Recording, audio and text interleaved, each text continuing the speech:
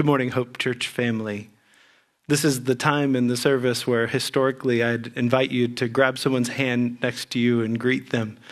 And I can't help but begin this service just reflecting on the fact that I miss that so much, miss the privilege of being in community together with you. But on this very special Sunday, Pastor Jim mentioned it earlier, this Palm Sunday, we recognize that there's a tremendously significant word that we're going to see in the book of Philippians today. That word is if. And on this morning, we recognize that historically there was a time when the Lord Jesus entered Jerusalem and people declared the simple but profound words, "Blessed is he who comes in the name of the Lord." But it would be just days after that there would be individuals that had not chosen to remember that he was the King of Kings and the Lord of Lords. And the if was that they had forgotten that and they cried, "Crucify him." This morning, as we've gathered together over technology, I'm encouraged to have the privilege to challenge you with perhaps one of the most important ifs that we will ever face in our lives. If we find encouragement in the Lord Jesus Christ, then everything about our lives is changed. When my grandfather was younger, back in the 40s, he was given the opportunity to sit in a sales presentation in Orlando, Florida. And during that presentation, they had models of roller coasters, and they gave him the opportunity to purchase stock in a company that he wasn't that familiar with, and it was the company Disney. Now, what we're told is that if he had chosen to make that purchase, that a $1,000 investment would be worth something like $3.5 million today. It's kind of overwhelming, isn't it? But the key word there was if. He chose not to invest in that. And I remember Grandpa talking about that as something that he greatly regretted in his life, that he chose to invest in other things. When we helped them to move from Florida, one of the things we found were all kinds of boxes of shop at home network, shopping network boxes that had never even been opened. And I can't help but think this morning that there's an if in our own spiritual lives that's similar to that. It can be an investment that we choose to accept as truth, and that can result in something tremendously beneficial for us. Or it can be something that we ignore, that we put off, and it can prove to be something that's quite detrimental to us, way more significant than our financial well-being. If you have your Bibles, I'd like to encourage you to turn them on, open them up. We're going to study together a passage of Scripture in the book of Philippians. Philippians is a tremendously encouraging book in God's Word. In that book, it reminds us, as Chuck Swindoll titled a book on the book of Philippians, to laugh again. And I think for some of us, we do need to be reminded that there's joy. The joy of the Lord can be our strength in the midst of so much disruption that surrounds us. And hidden in this chapter 2, at the beginning of chapter 2, beginning in verse 1, we're going to see an if statement, one that I hope reflects who you are. It says this in Philippians chapter 2, beginning in verse 1.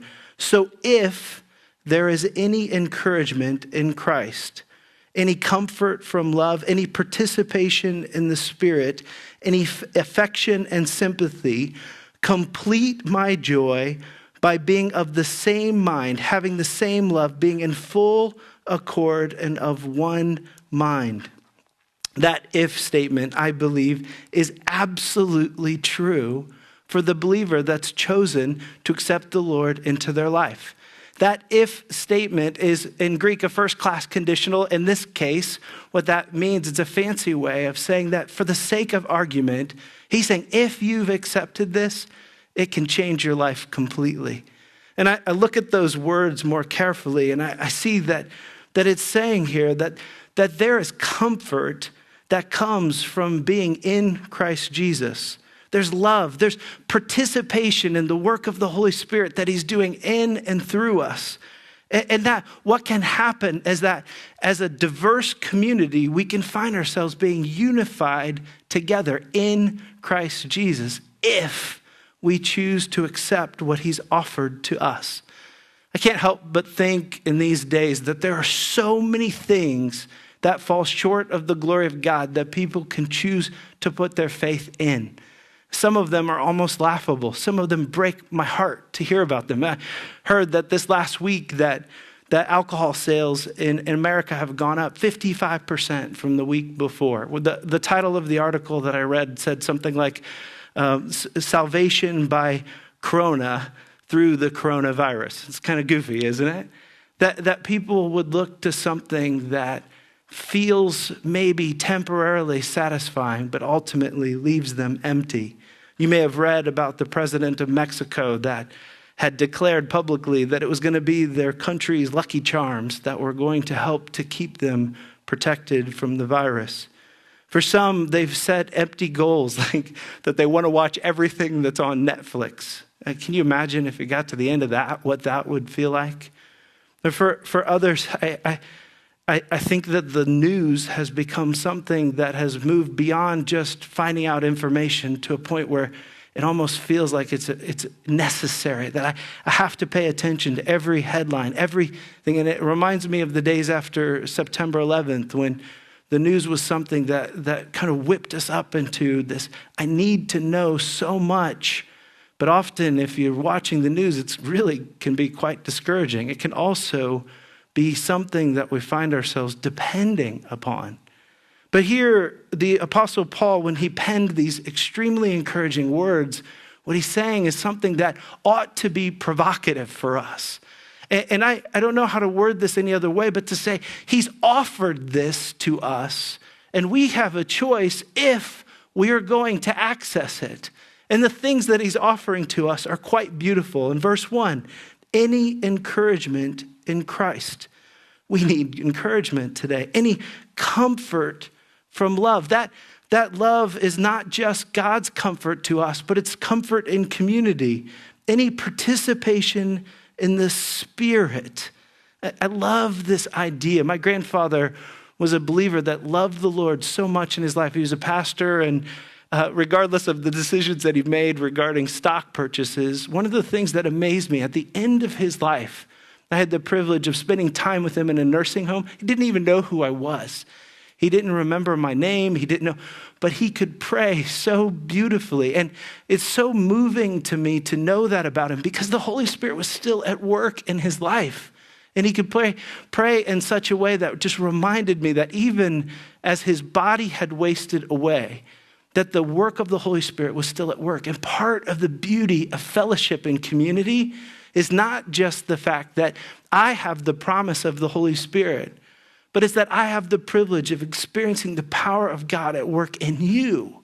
And you in community allow me to have the privilege of seeing God at work. And the way that Paul puts it, he goes on in verse 2 to say, complete my joy. This is his prayer as a pastor, as a shepherd, as a church planner, by being of the same mind, have the same love, be in full accord and of one mind. For many of us today, we're seeing the reality of what might have been dysfunction in our home as we're stuck together.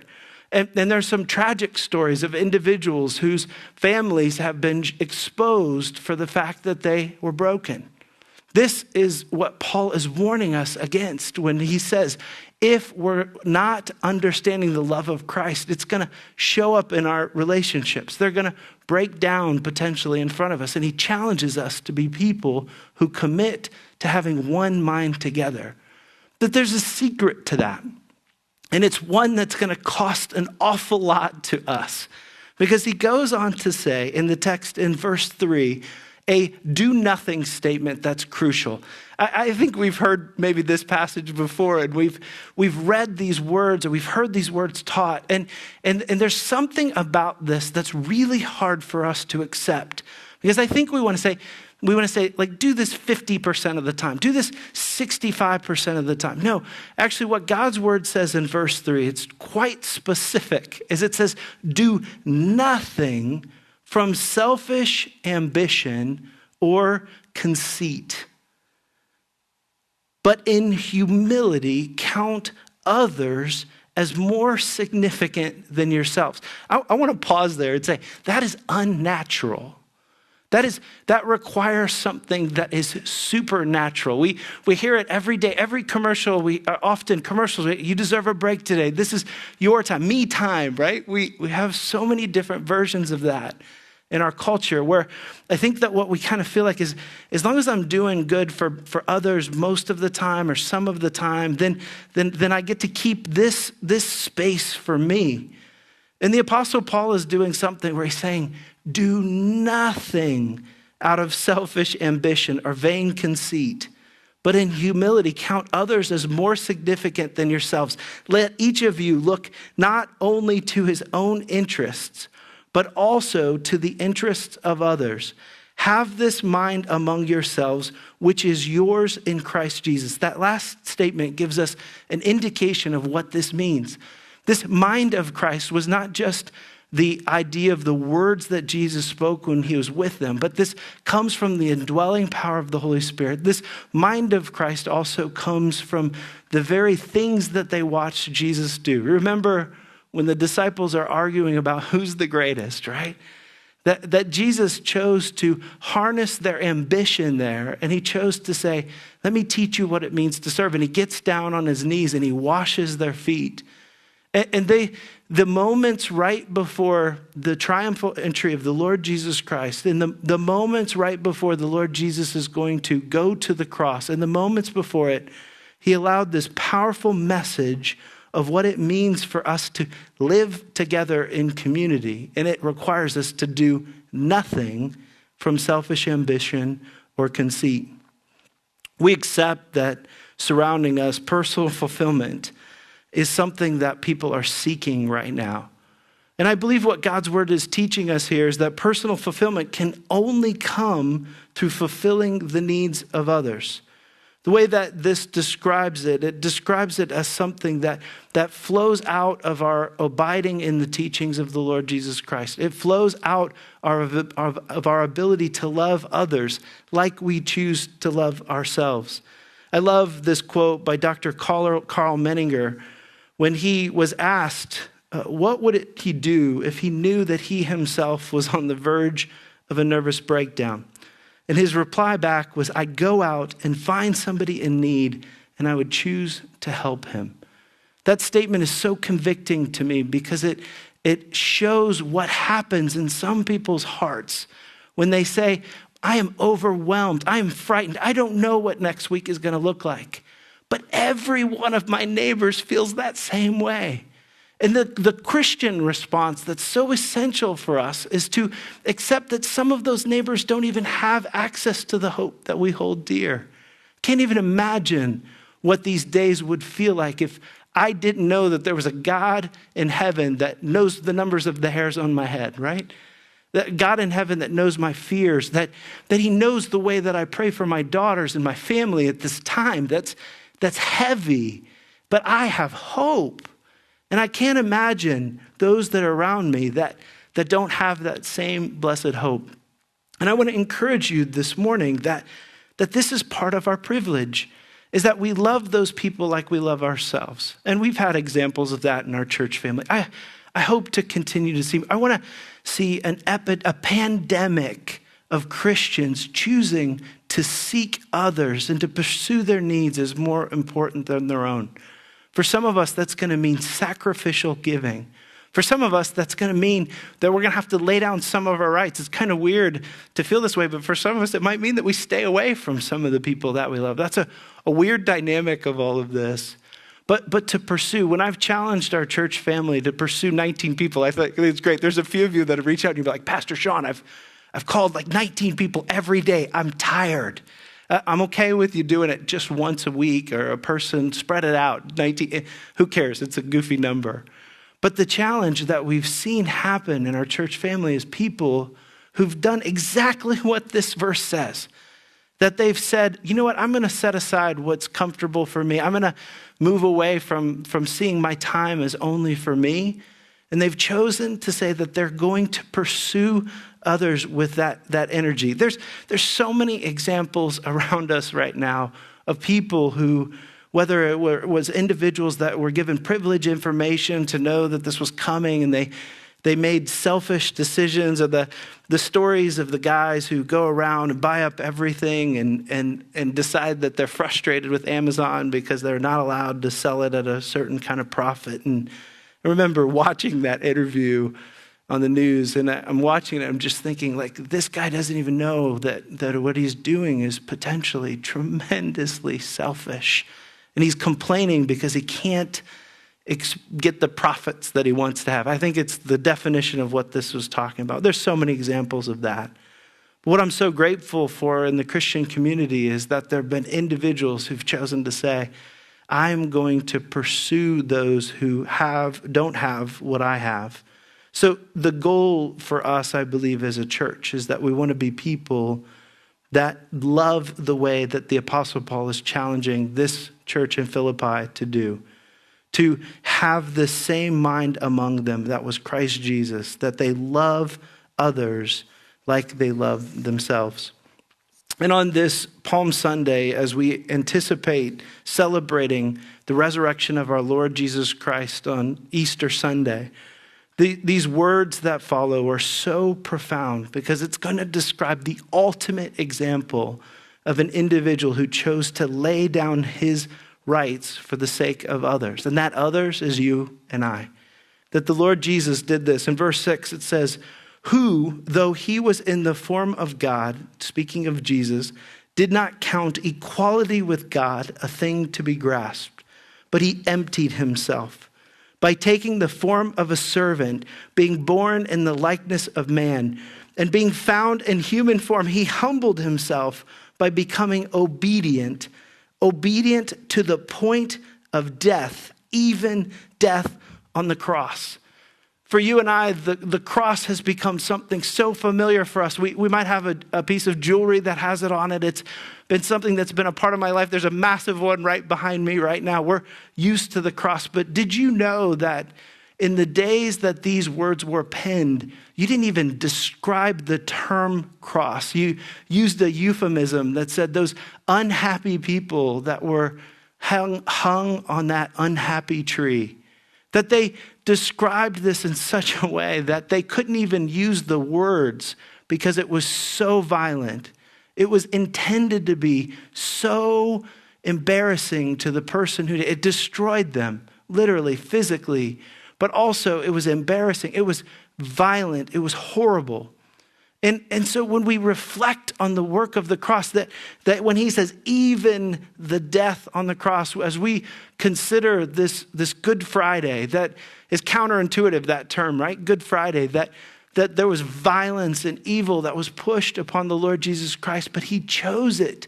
But he chose it for a reason, and that is because he loved you so much that he was willing to lay down his life so that you do not have to anticipate death in the natural way, that you don't have to anticipate death with separation from God for eternity, but instead that you can anticipate living in the very presence of God through the work of Jesus for the work that he did on our behalf.